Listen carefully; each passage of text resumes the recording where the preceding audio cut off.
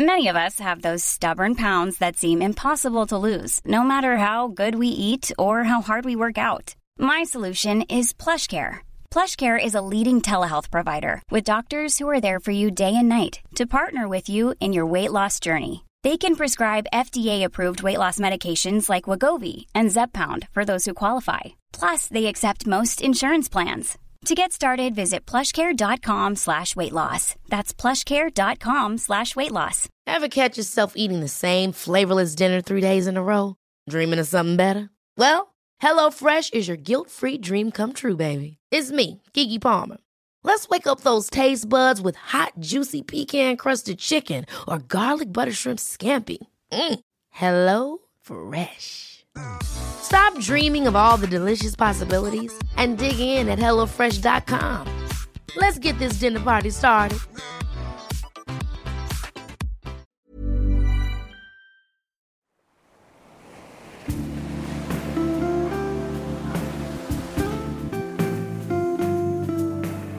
From Postcard from the Past and Wardle Studios, this is Podcast from the Past, the Postcard Podcast.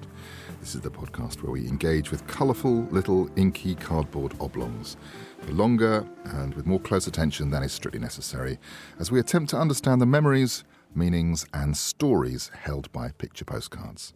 I'm Tom Jackson, and today I'm delighted to say my guests in the studio are two writers, Kegi Carew and A.L. Alison Kennedy. Alison and Kegi, hello and welcome. Hello. Well, until 2004, Kegi Carew made her career in contemporary art. But that changed when she suddenly gained access to her father's attic, where she discovered 2 trunks of paperwork that would set in motion the shaping of her memoir of her father, the unconventional and rather extraordinary Tom Carew. And for that book, Dadland, Kegi won the 2016 Costa Award.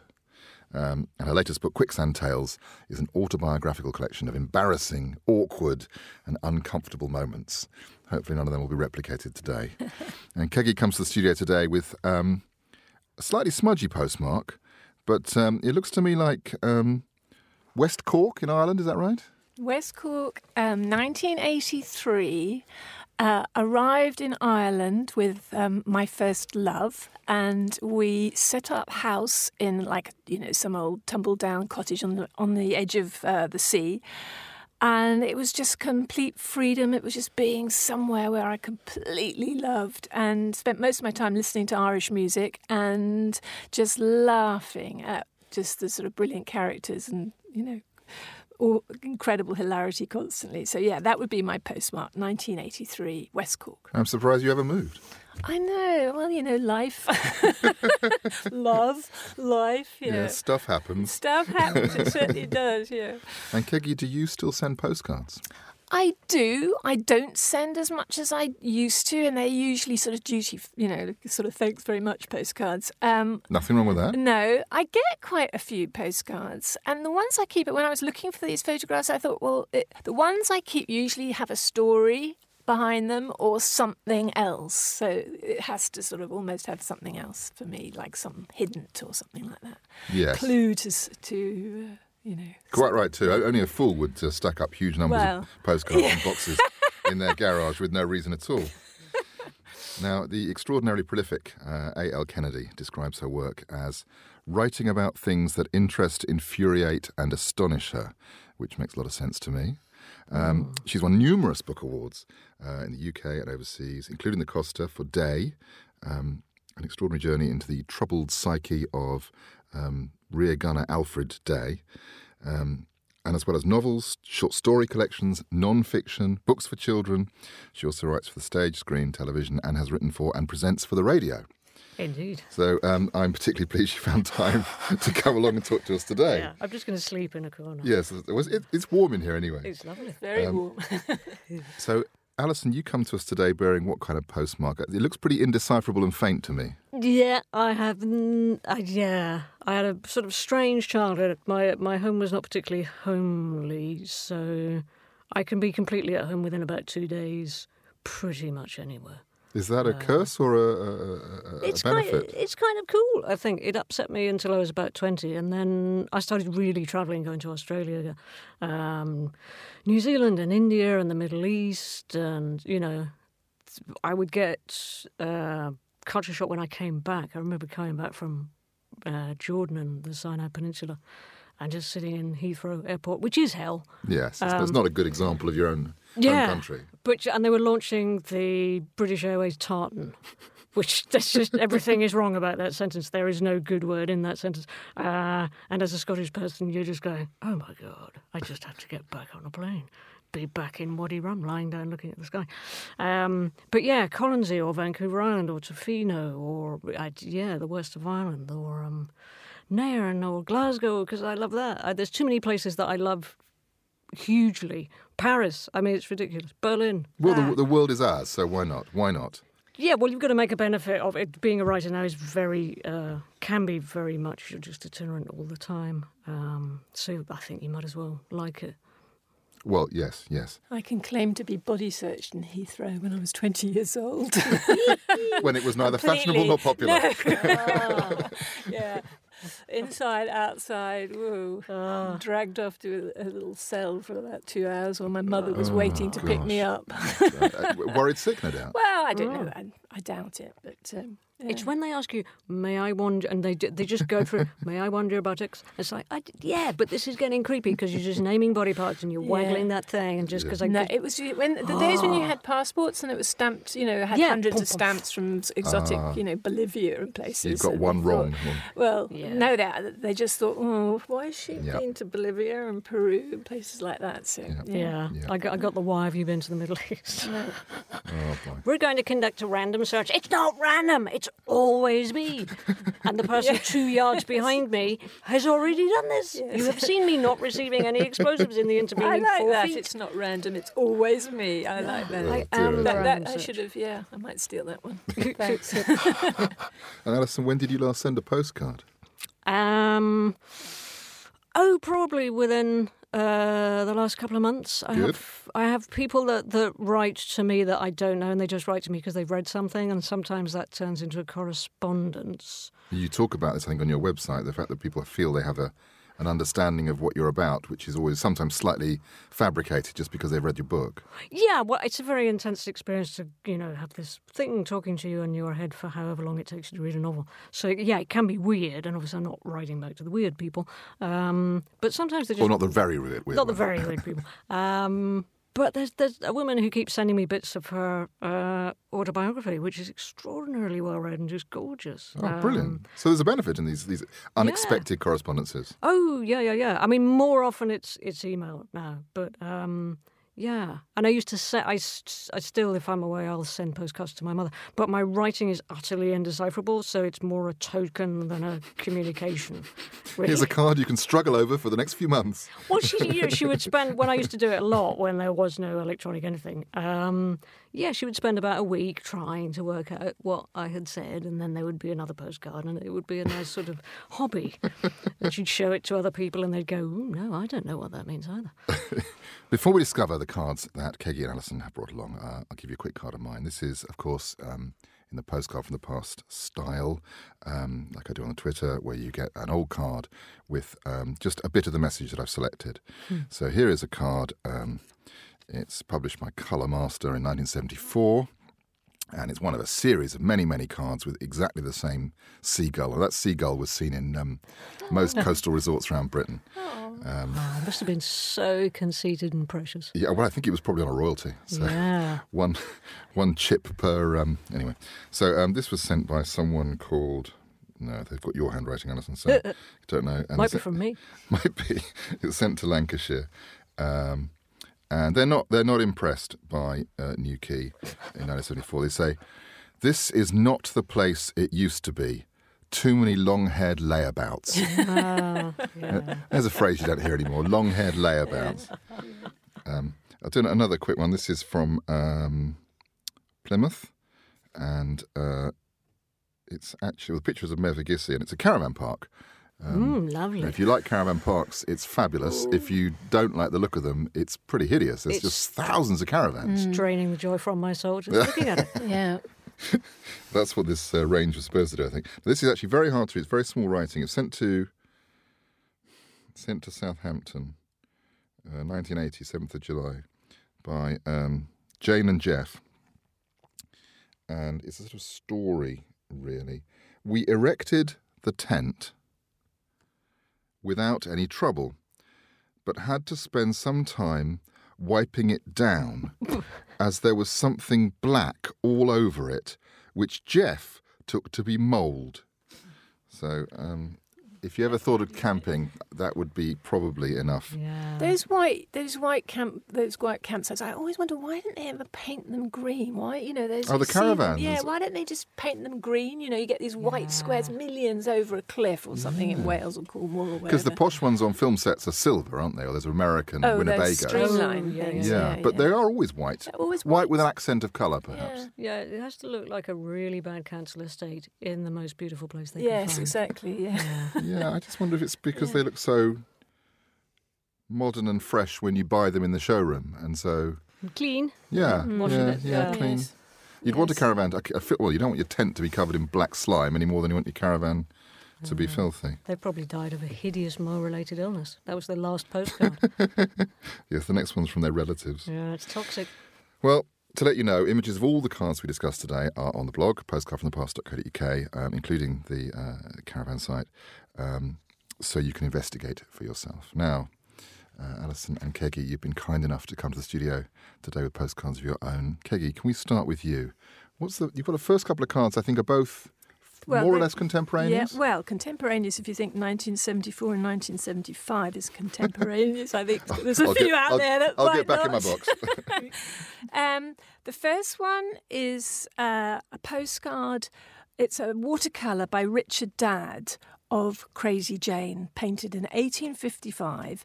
The postmark is 1974. It's to me. And it's from a boy that I liked. And he says, I saw this and thought of you. Oh, there is. So, Jane, Crazy Jane, and actually she does slightly remind me. And I remember being rather perplexed at the time because, in one sense, I was quite flattered, but I was also alarmed because she does look pretty crazy. Richard Dadd was actually in a mental institution at the time. He painted knew this. about mental illness. Yeah, didn't he? Really, he also was in there because he had just killed his dad, which also sort of slightly links back to me and my whole kind of, thing with my dad. Not that I killed him, but I might have killed him in a way, or shut him up for good. You've certainly anatomized him. And it's... I mean, at the time, my mum was going through a terrible nervous breakdown, and she had been sectioned in the quite close asylum or mental hospital nearby. And Yeats sort of took on Crazy Jane and sort of looked at her and thought, okay, so here's the soul fighting the self, and actually that slightly was a bit. That was sort of what was happening to me at the time. And the boy that sent this, he was like a poetic boy that played guitar. But he was also sort of into this religion, which was called, I don't know, they went to this thing called the Mariopolis. And so I got religion for a little while in my life, because I thought it was a good way of escaping. I mean, it was I dabbled for only a very short time. But it was, Crazy Jane here is sort of standing. Insanity is sort of dwarfing the authority of the church, and then Yeats sort of he has Crazy Jane sort of fighting with the bishop, and it's all wrapped up with religion and love and insanity. And my mother, whose actual name was called Jane, so the whole thing. Was this boy aware of how sort of I don't think this boy freighted this postcard was with meaning for you? Well, this is the thing about freight, isn't it? You don't realise until you start unpicking it, and that's what happened with Dadland. You start one thread pulls another thread, and then you go, God, that's my mum, or that's whole me, thing or falls to pieces. I am my mum, and it just goes on and on and on. And then you look at the dates, and then. Do you know what Angela Carter said about Richard Dadd? I wrote it down here. She said. He painted the quaint pornography of Never Neverland. So there we go. Wow. And there's a lot in that. Just one last thing. Literally a week ago, I got an email from the very boy that sent me this card saying how much he enjoyed Quicksand Tales. So there's a plug for my book, but it is true that that that was so. These circles seem to kind of tie themselves in knots and come back on each other. And some of those dad paintings were owned by Freddie Mercury, I think, weren't they? Were they? Yeah, not sure if that one was. Oh, okay. I think that whole sort of... It was a time of the Incredible String Band, which was another thing. This boy introduced me to the Incredible String Band, which I still adore the Incredible String Band. Quite right. So there we go, 1974.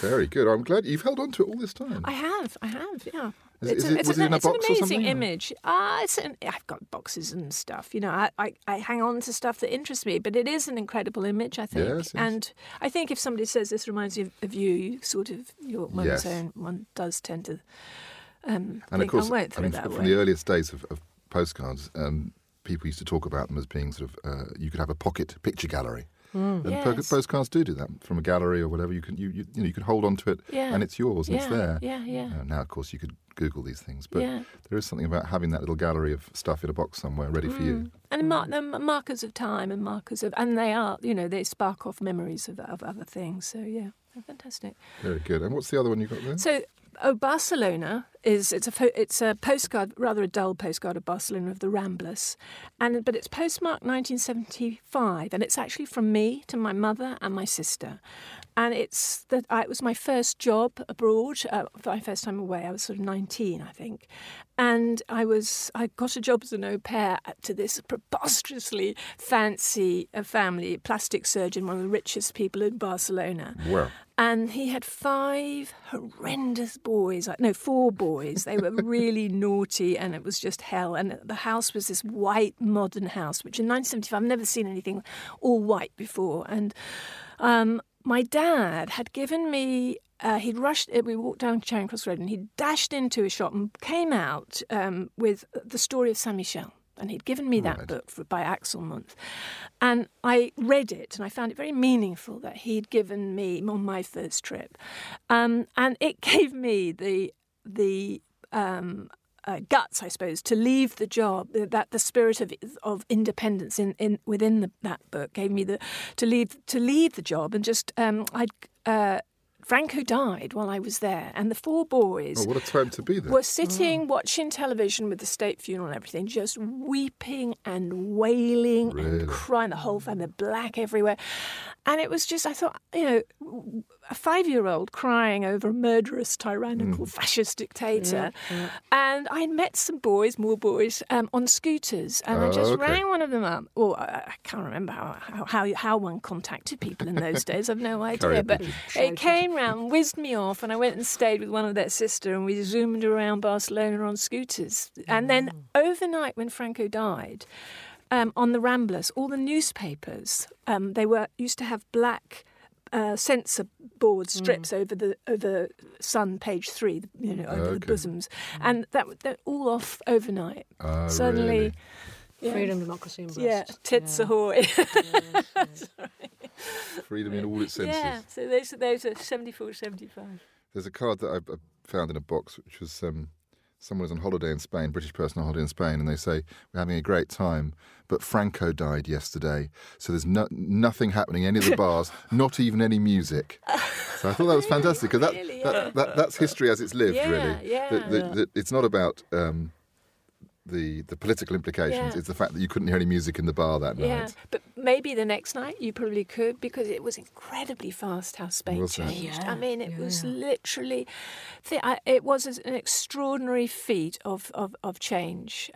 The king managed Juan Carlos. Yeah, he managed to do a really pretty good job on that. But And that's really when the boom in travel to Spain Yeah. took a sort of huge leap after that. Yeah, Because you weren't going to get beaten insensible by the No, police. because this Yeah. was quite a dark place. Well, Barcelona. you want your holiday to be a liberating experience, and Yeah. if Yeah. you're So living they under were- Franco, it's not so good. Yeah. They were a total blight. No, I mean the Guardia Civil were quite intimidating and scary. God, yeah, you with know, those hats. with those Yeah. black Yeah. hats, and yeah. And I suppose the sense that the whole thing was a bit of a lingering on from a previous age. Yeah, it still is in many respects. All sorts of unsorted out things from that era. Disappeared. I mean, they still don't know where Lorca is. No. But a lot of countries that we all thought had moved into the 21st century feel like they're finding their way back into the What, past. like this so. one? Hurrah for the 18th century. Yes. Throw another orphan on the fire. Yeah. So, Alison, we're on to your cards. What are the first... I think you've got a couple as well here, haven't you? What have you got to show us? Oh, you've got three, in fact. I've got a little clutch of three. I do love going to Sark. I think because I read Mr. Pye, and I always wanted to go there, and then I was on an aeroplane almost the last time I flew because I hate it, and it was turbulence all the way back from Canada, and there was a little tiny article about Sark, and I'd been meaning to go there for decades, and I finally sort of said, right, I'm going. If I live through this flight, I will never get on a plane again, and I will go to Sark. So I did. But in order to get to Sark, you have to go to Guernsey, which again is this mishmash of insane amounts of rampant alcoholic behaviour, secretive banking, and bits and pieces of the 1950s, and they still sell these sort of comic, dirty, titsy postcards. So these are sort of classic smutty cards. Yeah, so you've got, I'm 93, doctor, and I don't enjoy my sex life like I used to. When did you first notice it? Twice last night and again this morning. Which is sort of hopeful, although he has this death stare in the drawing. Well, the men in these cards are really not very generously drawn on the whole, are they? It's very red noses. Yeah, it's sort of interesting because all the men are slightly weaselly and pathetic, and the women are very busty. So it's an interesting balance of the sexes.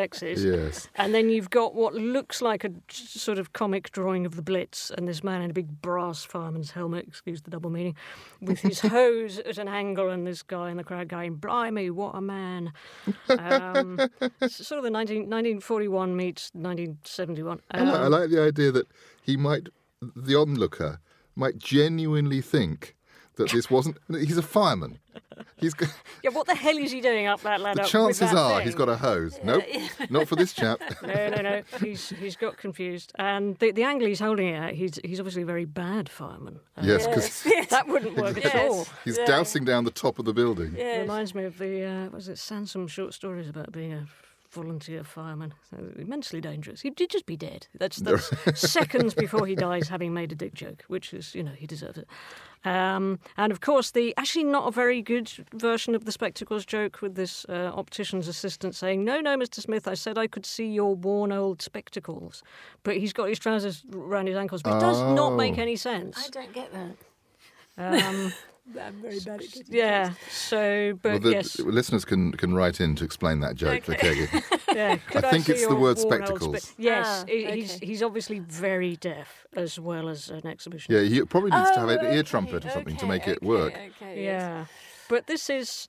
apart from anything else, they remind me of my grandfather, who was incredibly proper, and we'd share a hotel room.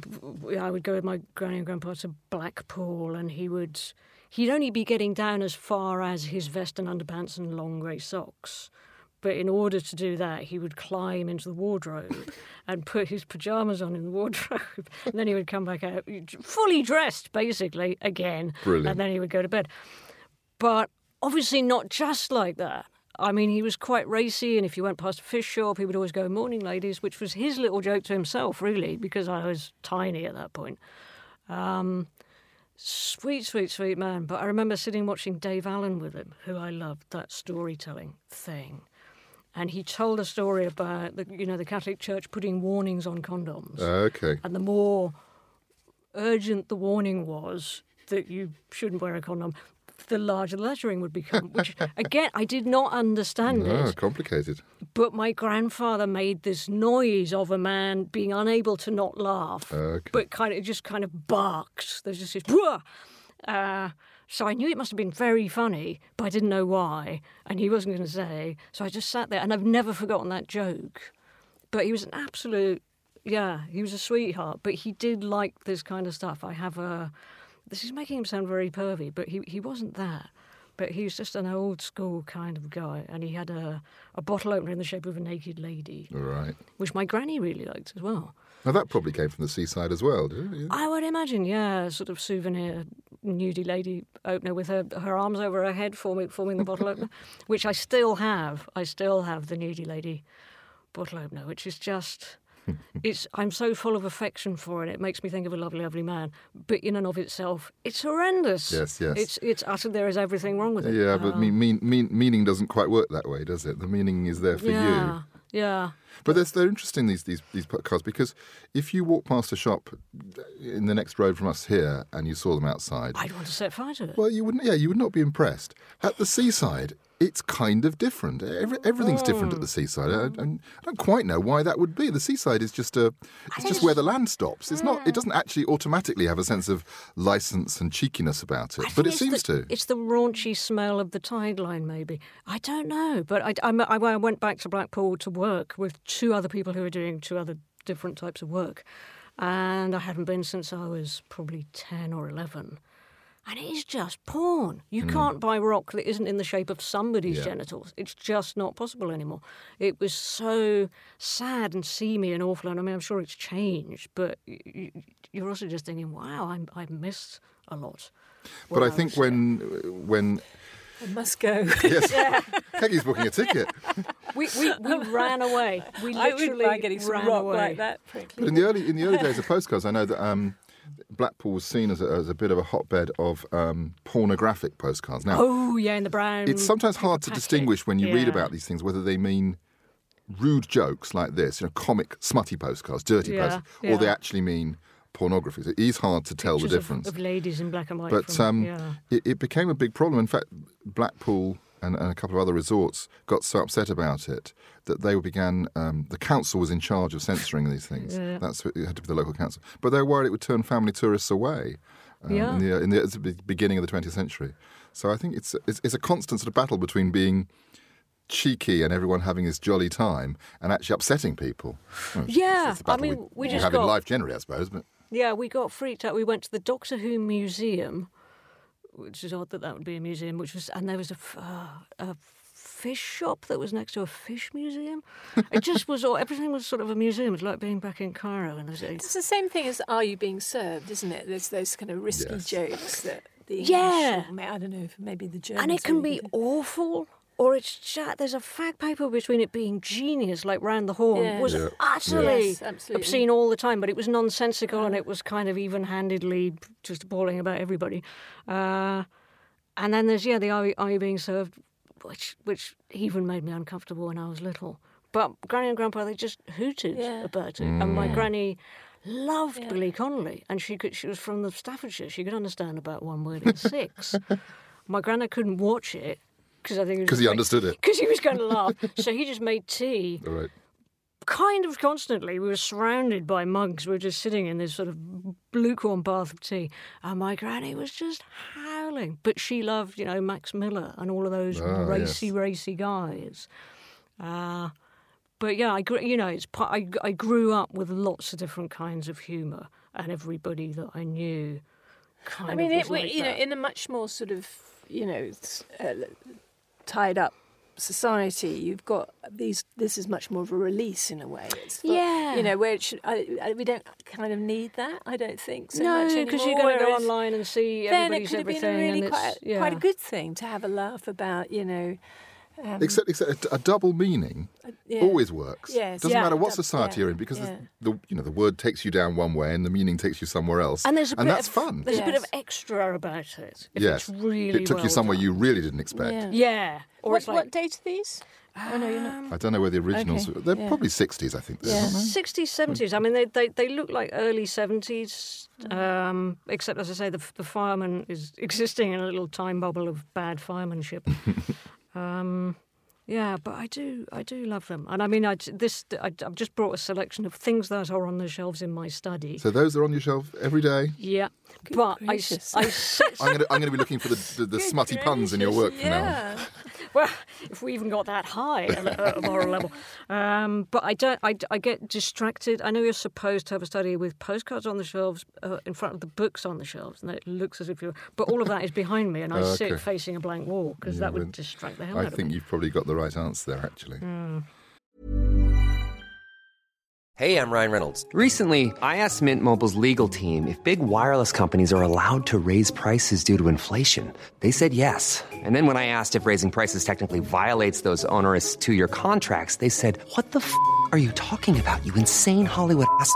So to recap, we're cutting the price of Mint Unlimited from $30 a month to just $15 a month. Give it a try at mintmobile.com/switch. $45 up front for 3 months plus taxes and fees. Promo rate for new customers for limited time. Unlimited more than 40 gigabytes per month. Slows full terms at mintmobile.com.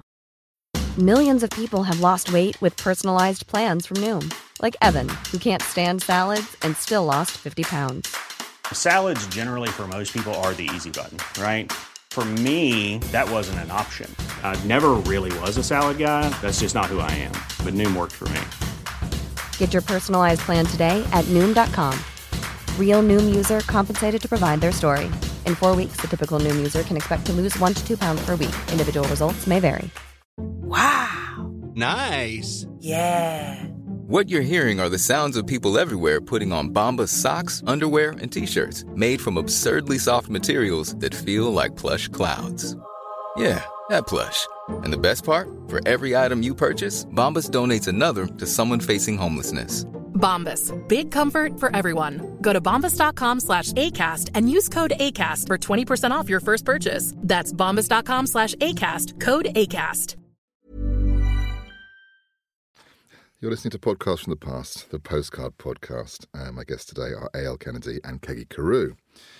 Now, Kegi, you've got a couple more cards for us. Yes. But before you show them, there was a line you quoted in Dadland. Crikey, oops. Yeah, here we go. Page. I don't know what page on. No, but it's a point that interests me. It was Roland Barthes. Oh, yes. And, obviously he wrote about photography and so on, but he said, at the root of every photograph, I wrote this down, is the catastrophe that has already occurred. Now... Wedding photographs, yeah. And I thought, the sense that they're all from the past. That's the point. Yeah. But what intrigues me is whether you can flip the photograph over, and if it's a postcard, do those messages also have a catastrophe within them, or do they sometimes have a much more life-enhancing gift to them? Discuss. For me, mostly it's catastrophe. That's what always attracts me. That's what I'm drawn to. It's catastrophe, and it's what it's things fall apart, and that's what happens, and that's what happens. It's what happened and what's happened, and I love that quote because it's almost like, don't turn around or look behind you. I think that particular quote came with a very, very happy picture of my parents when they were very much in love and things were really wonderful for them. And then, I really did want to scream, look behind you or but everything had happened by then. So that it was, I was grabbing at something that I desperately wanted to hold on to. These two postcards that I've bought are very similar in a way. They're full of bristling with family problems and denial and secrets and trauma.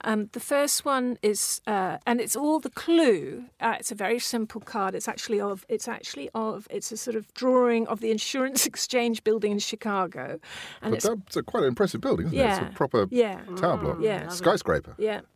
And it's the postmark is 1919, but it's November the 1st, 1919. So that's important to me. It's from my great-grandfather to his son, my grandfather. And it is... The address has been crossed out because my grandfather wasn't there, which was odd that my... Oh, so it's moved further on. So it had to be posted on to my grandfather. But I know why he wasn't there, and it was this huge family shame, the why he wasn't at Ballyseedy, Tralee, County Kerry. He was an Irish... this is my father's family, they're Irish. And I know why he wasn't there, but so would my grandfather probably have known why. The day is 3 weeks before my father is about to be born, and my grandfather, my grandmother was 10 years older than my father. She was a widow from the Great War, and she was not married to my grandfather. So my grandfather he looked after the horses at this grand Irish castle called Ballyseedy, and that is why they had to leave the castle, because she was family. She wasn't living in the castle, but she was just in her dead husband was closely related to the people that lived in the castle. They had to go from big house when my grandfather had to get a job to big house to big house to big house. My father was born 3 weeks later in Ireland, a bastard in Ireland, and that's in 1919. So that was a big thing.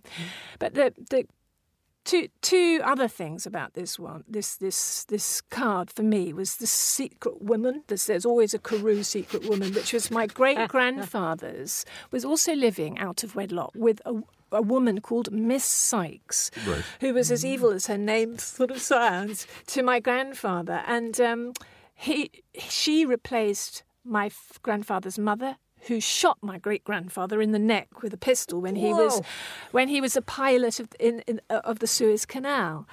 So that's like this sort of huge. All this. Watch out for these Carews. And then the reason that they were fleeing, in the end, the house that Grandad was working in got burnt to the ground, and they had to flee to England. And my uncle, my father's elder half brother, can remember all the sheep around the estate where they lived with their throats slit, and that was his first memory when he was 8 years old. Wow. So that was in the Irish War of Independence, and that's where my dad starts. I mean, it's very... What a sort of conflicted childhood. Yeah. The second one is from my dad, and it has also a mysterious woman in it that nobody mentions. And you wouldn't know any of this if you hadn't worked to get the knowledge. Absolutely. You've unpicked those layers, which is great. So now which makes, working, unravelling your family's history really fascinating. I was lucky to have lots of material to work with, but this one is from my dad. It's the year after the Second World War, and he worked. He was a guerrilla agent that was dropped behind the lines doing resistance, raising guerrillas in Burma and France. And SOE, Special Operations Executive, had disbanded. So he was really, actually is in a bit of a state, doesn't know really what to do. He ends up taking a job going to Quetta to teach cadets, I think, parachutists. But he takes his wife that he'd been married to for 2 years that didn't really wasn't supposed to exist really because nobody liked her very much. She was called Margot. My grandfather in all the diaries called her Maggot. They didn't go to my dad's wedding, which was in 1944, just before he jumped into France the first time. That's behind the lines in the dark, 24 years old, in the middle of the night. They didn't even go to his wedding, and she wasn't He could probably have used some support then as well, wouldn't he? They were pretty incredible. So he always, but they're quite heartbreaking, all the letters from my dad, who his family called him Arthur, although he was christened Tom and everybody else called him Tom. He always tries to sort of pretend it's not happening. And the only mention of Margot is on the front of the postcard. He's written at one of the windows, "Our cabin." So that's the only sign that she's there. But she was this woman that I didn't really know existed, and so we have all these newspaper reports of my dad dropping into Burma in the war from Indian Times and places, and it was always his wife's an Akat gunner. And I thought, that's funny. I didn't think my mum was an Akat gunner. Because my mum was a codist. I thought, well, they've got it wrong, as newspaper journalists always get it wrong. But it just turned out to be, and we never knew what she looked like until my dad died. And his obituary went into the Times and Telegraph. And his first wife's brother wrote to me and said, can I get into contact? And they'd actually been married for years, my dad and Margot. And David, her younger brother, sent me a photograph of her, which I put in my book, Dadland. And then about 6 months ago, the reason that Margot left my dad is that she went and had an affair with a guy called Max Robinson, who was quite a famous sports commentator. And I wrote this in the book as well.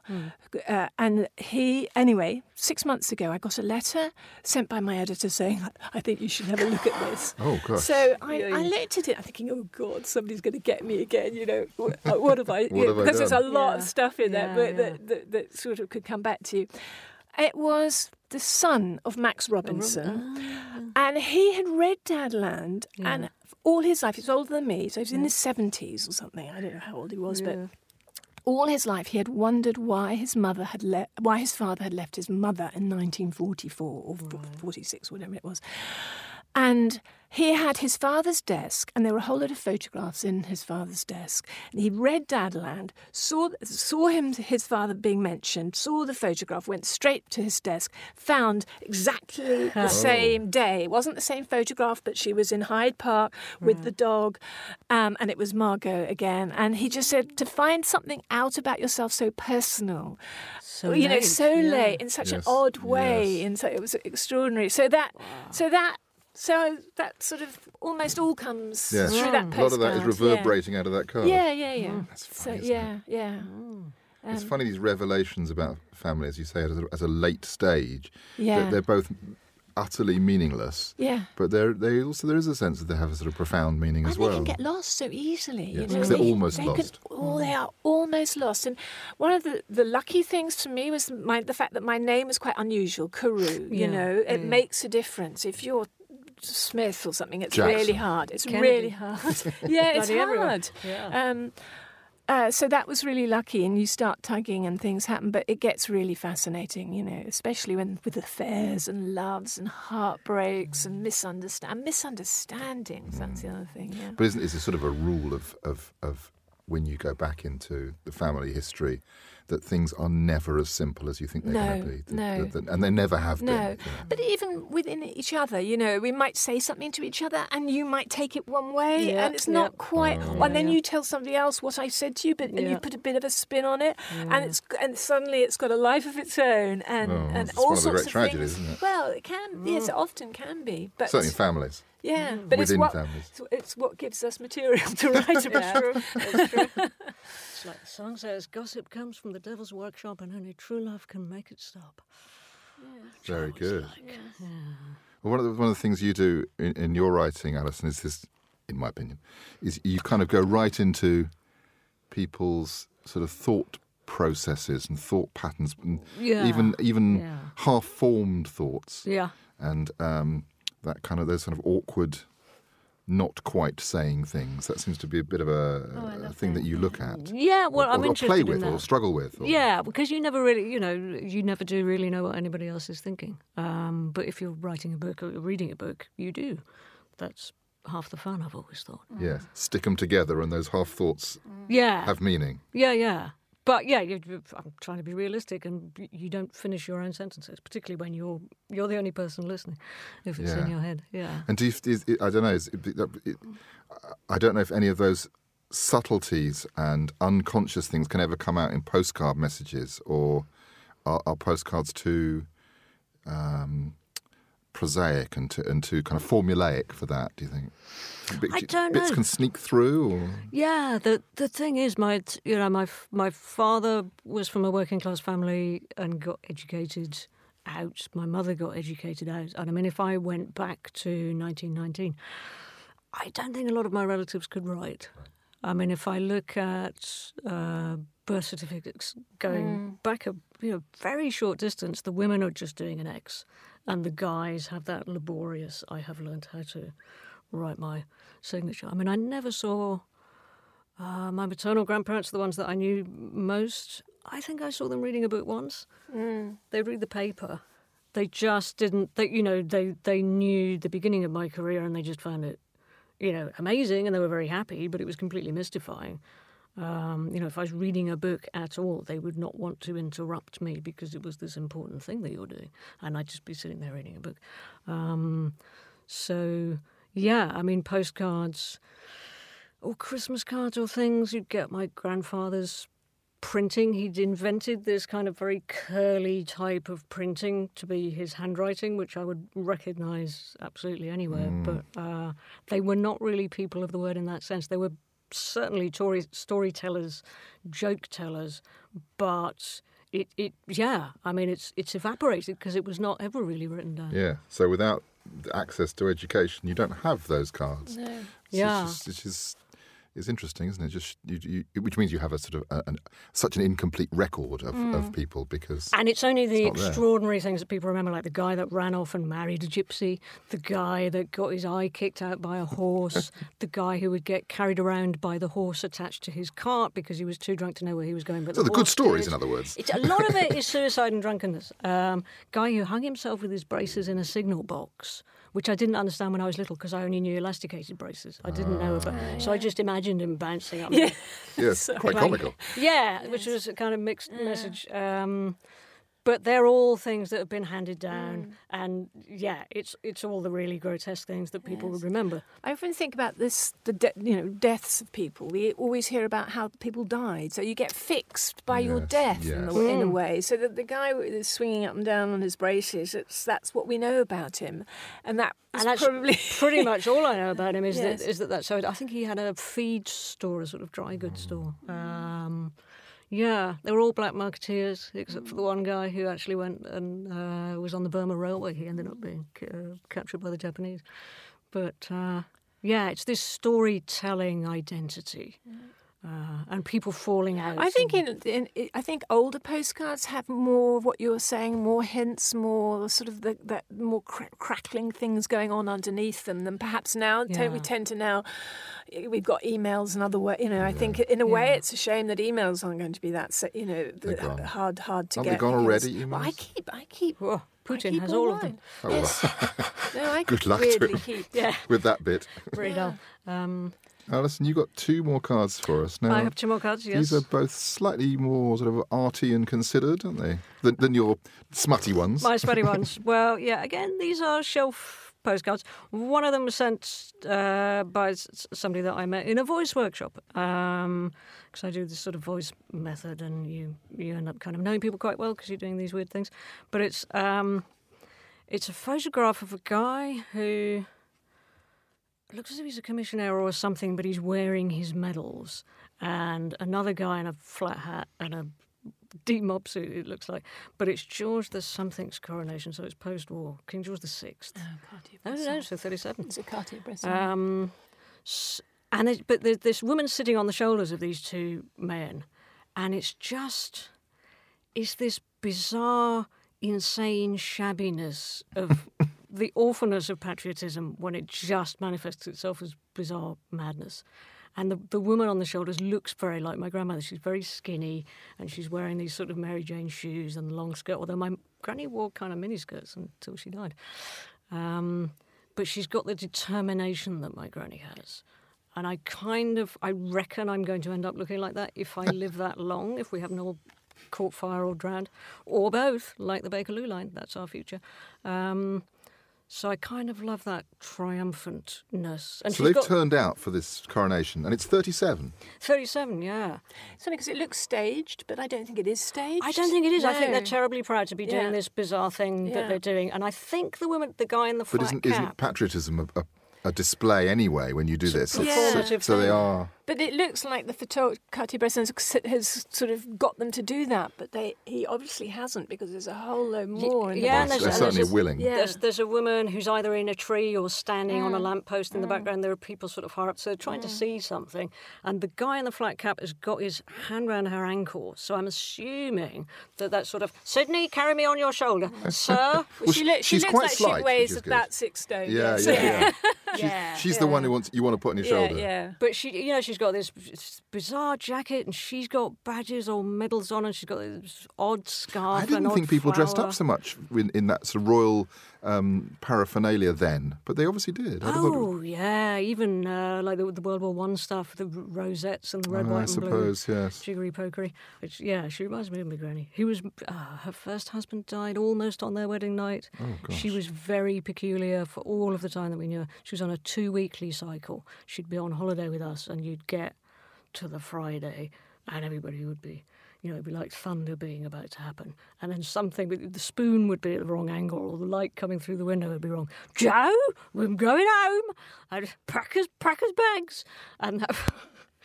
And she'd need to rant for 2 hours and have everybody say, no, we want you to say we really like you. And then she'd be fine. Everybody else would be in tatters. Wow. But she'd be fine. But nobody told me why she'd be like that until she was already dead. Because she, might have helped. She was dreaming. Yeah, but that's another thing, isn't it? Nobody ever explained anything. She strange had a nervous behaviours, and there usually was a reason. But yes, people are actually quite rational in their irrationality, aren't they? Because she missed him all her life. She married somebody much younger who was very athletic, who had his same initials. She dreamed about Jack Peace while being married to Joe Price all of her life. And nobody said, that's why she's completely bald. Yeah. Because I would have liked that. One of the things that on those postcards about my dad's first wife was just the absolute shock. When I discovered, I just thought, I'm going to look at his divorce and his marriage document to her again because I found all that. Just look at it again, and I thought, hang on a minute, and I looked at it again. And I looked at the date, 10th of October, 1944, and I thought, goodness me. I thought, goodness me. He married my mum on the same day. Married my mum on the 10th of October, 10 years later. Is it? And you think, why would anybody do that? Anybody with half an understanding of how upset when my mum would have found, if she found out, which I'm sure she would have, because these things tend to come out. Yeah. But, my gran would wake up and tell my grandfather, I dreamt of Jack last night. He was just getting harpooned in the heart 2 or 3 times a week. Yeah. But as a kid, you just don't really... No, you're a sort of uninformed witness, aren't you? Yeah. That was the other thing I remember thinking, how we often don't coincide with our family and our parents, so that when we're old enough, we can understand things about our mother or our father that actually we really railed against when we were young, and then by the time that you're older, you understand they maybe lost their own mind to dementia, or they've lost the memory of it, or they've gone, and you can't. It's very hard. But it is the human condition, isn't it? It is the human condition. You can't really burden children with all the adult problems because they don't understand it. But Not interested either. They'll take on the burden, which you don't really want to burden them with. Actually, it's not fair on them. So there's a sort of. Then they want to know, and then we can't remember anything. You should do a packet a decade. So if you're still alive at 40, please open this packet, and then you'll learn these things about it. And if you live to be 50, there's this packet. That would be brilliant. That would be a film. That would be a good film. That's a good idea. That would be good. Now, you've got one more here, Alison. This is I have one more. An aeroplane.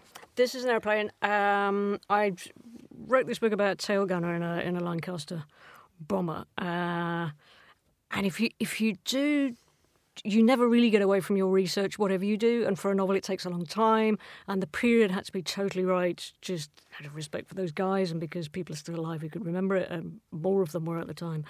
And your research for this book is you've interiorized it. You've absorbed it. Internalized. That's the word. Yes. Because you're living in his head in the book. That's the point. That was the beginning of me not flying, because I assumed that I had the same odds he had, which was 1 in 2 of dying. Had a 50% chance of living through a flight. But this is a postcard I found afterwards, but I've never been able to get away from it. Why should you? Why should you? No, it's kind of a fascinating period, and it's so sort of twisted and peculiar now.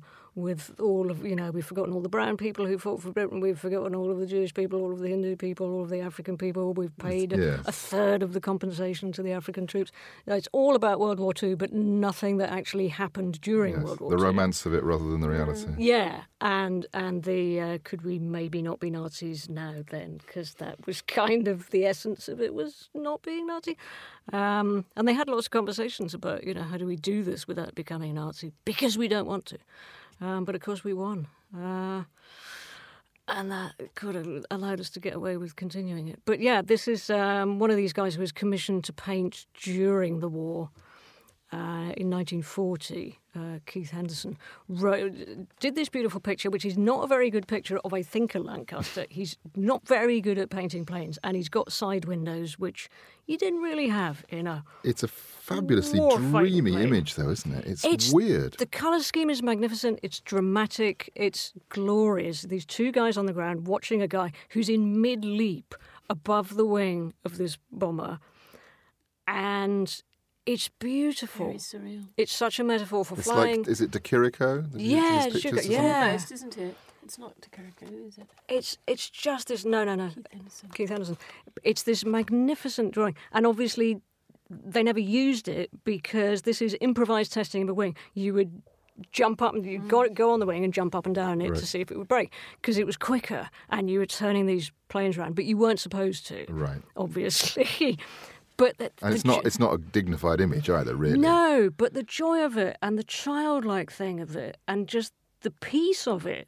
And there's a Bowser there that they're putting fuel into a plane. They're testing the wings. It's going to go and bomb the crap out of everybody. But it's so peaceful and carefree and delightful. And it actually, if you read, I was reading the training manual, which was I think the weekly magazine for people in the RAF, which was a new service. They were trying to get, a kind of comradeship in it. That's kind of why there was so much bizarre language about pranging and wizard and things. They were really quickly trying to give a group identity. Right. And they all knew that most of them were going to die. They kind of really did. So the part of this training manual that was supposed to be about how do you keep your gun clean, how do you keep it warm, how do you do blah, blah, blah. Don't put your fingers into the bolt cutters and the leading edge of the wings because then you'll have no finger. It was also really funny because that's the only way they could they couldn't not do it. Yeah. So they had to do it. So, it's like the Wipers Times. It kind of has that spirit. And that drawing, again, is just, it's bizarre. Yeah. Well, but it's totally explicable. The chap jumping... caught midair, so frozen midair. Yeah, and which is always funny in a painting anyway, because a camera is instant. A painting, they've had to sort of imagine him in midair, but he seems as unlikely floating in the air as the aeroplane seems to be unlikely floating in the air itself. Really, it's so huge and enormous and stationary and land bound. But and it's he's also so tiny. clean. Everything's so there's nothing on the floor anywhere. And this is rather this huge expanse of sort of urban. Yeah. And this is in the Imperial War Museum, is it? It's the postcard is in the Imperial War Museum, but I don't know if the presumably it's in their collection but it was it was never used because it was somebody doing something that was naughty. But it's extraordinary, and I mean it's stupid. But if I went and taxied on a working Lancaster and looked at bullets and did all of that stuff, and by the time I'd finished the book, then with the Costa, I think they probably still do it. They make a little mini film if you're nominated for the Costa, and the mini film was they took me back to the aerodrome, back to the Lancaster. They played the music that was in the book that they went halfway through a record and then ran away. Yes. And by that time I'd found out that there actually was an aircrew that did that. Oh, God. So you'd imagined yourself into reality. Yeah. Oh. And it's, it was a thing that you might do. We will come back because we have to listen to the other half of the record. But they pulled back the doors of the hangar and I saw the Lancaster, which I'd been on before. I just immediately got sweaty all over and sick, and I had to say to the director, I have to go and sit down. I have somebody else's PTSD. Excuse me a moment. Yes, this is insane. But you've lived in that head, so... It's interesting. It's the only one where people believed that the characters were not me. There's always this assumption that you have to be writing from people that you've already met, which would be the boringest thing on earth if you were doing fiction. Whole point is you're building things that don't exist. And that's the only one where I got the credit of having made it up. And even then, you've got critics going, did you have a relative in the RAF? No. Did you know anybody? No. Have we got a neighbour? No. Yes. You must have met... No. Funny, isn't it? Yes. I made it up based on But that is all a credit to you, of course, actually. That is praise. So believable, and people just want to anchor things in something that and it is real. If it's real when you read it, it's real. It is real. It's come from reality. It's supposed to feel real, way. yeah. Yes. Of course. But it's very odd sort of disabling thing to insist on there not being imagination. Well, look, thank you both of you for coming and talking and sharing your stories, which have been fascinating and interesting and touching, and I hope the listeners have enjoyed them. A quick reminder for everyone at home, images of these cards you will no longer have to imagine. They'll be on the blog, postcardfromthepast.co.uk. One more card before we go, and I'll let you go back into the real world. I don't know if either of you have seen one of these postcards. Oh, no. Oh, you can play it.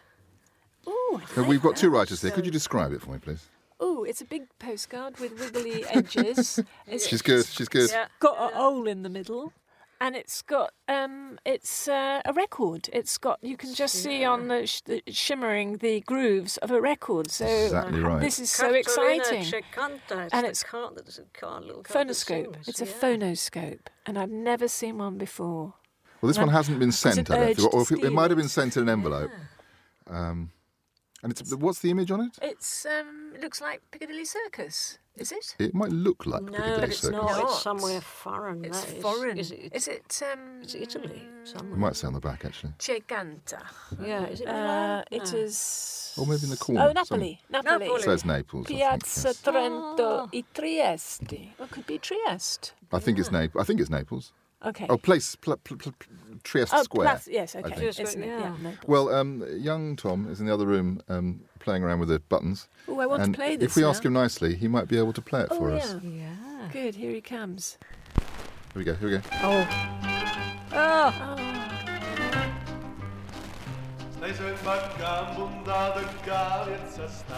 Oh, lovely. It's sort of what you'd expect to hear, I think. Oh. I think this one might be a bit scratched. You could kitchen dance to that. Does it take you back to a square in Naples, maybe?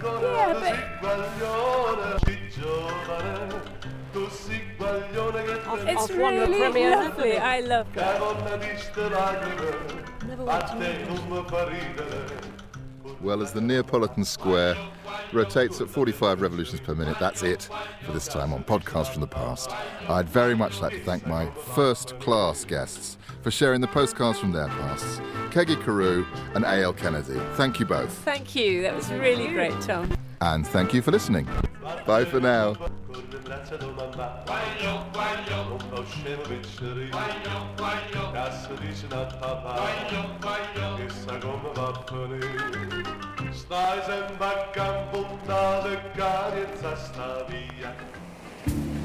You can see more postcards with their messages posted every day on Twitter. Do follow me @PastPostcard. And you can buy the book, Postcard from the Past, by me, Tom Jackson, at Amazon and all good booksellers.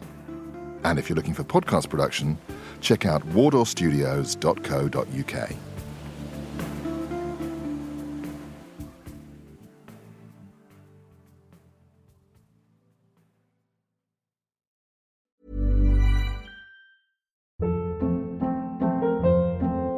Hold up. What was that? Boring. No flavor. That was as bad as those leftovers you ate all week. Keke Palmer here, and it's time to say hello to something fresh and guilt-free. Hello Fresh. Jazz up dinner with pecan-crusted chicken or garlic butter shrimp scampi. Now that's music to my mouth. Hello Fresh. Let's get this dinner party started. Discover all the delicious possibilities at HelloFresh.com. Hey, it's Paige DeSorbo from Giggly Squad. High quality fashion without the price tag. Say hello to Quince. I'm snagging high-end essentials like cozy cashmere sweaters, sleek leather jackets, fine jewelry, and so much more. With Quince being 50 to 80% less than similar brands. And they partner with factories that prioritize safe, ethical, and responsible manufacturing. I love that. Luxury quality within reach. Go to quince.com/style to get free shipping and 365-day returns on your next order. Quince.com/style.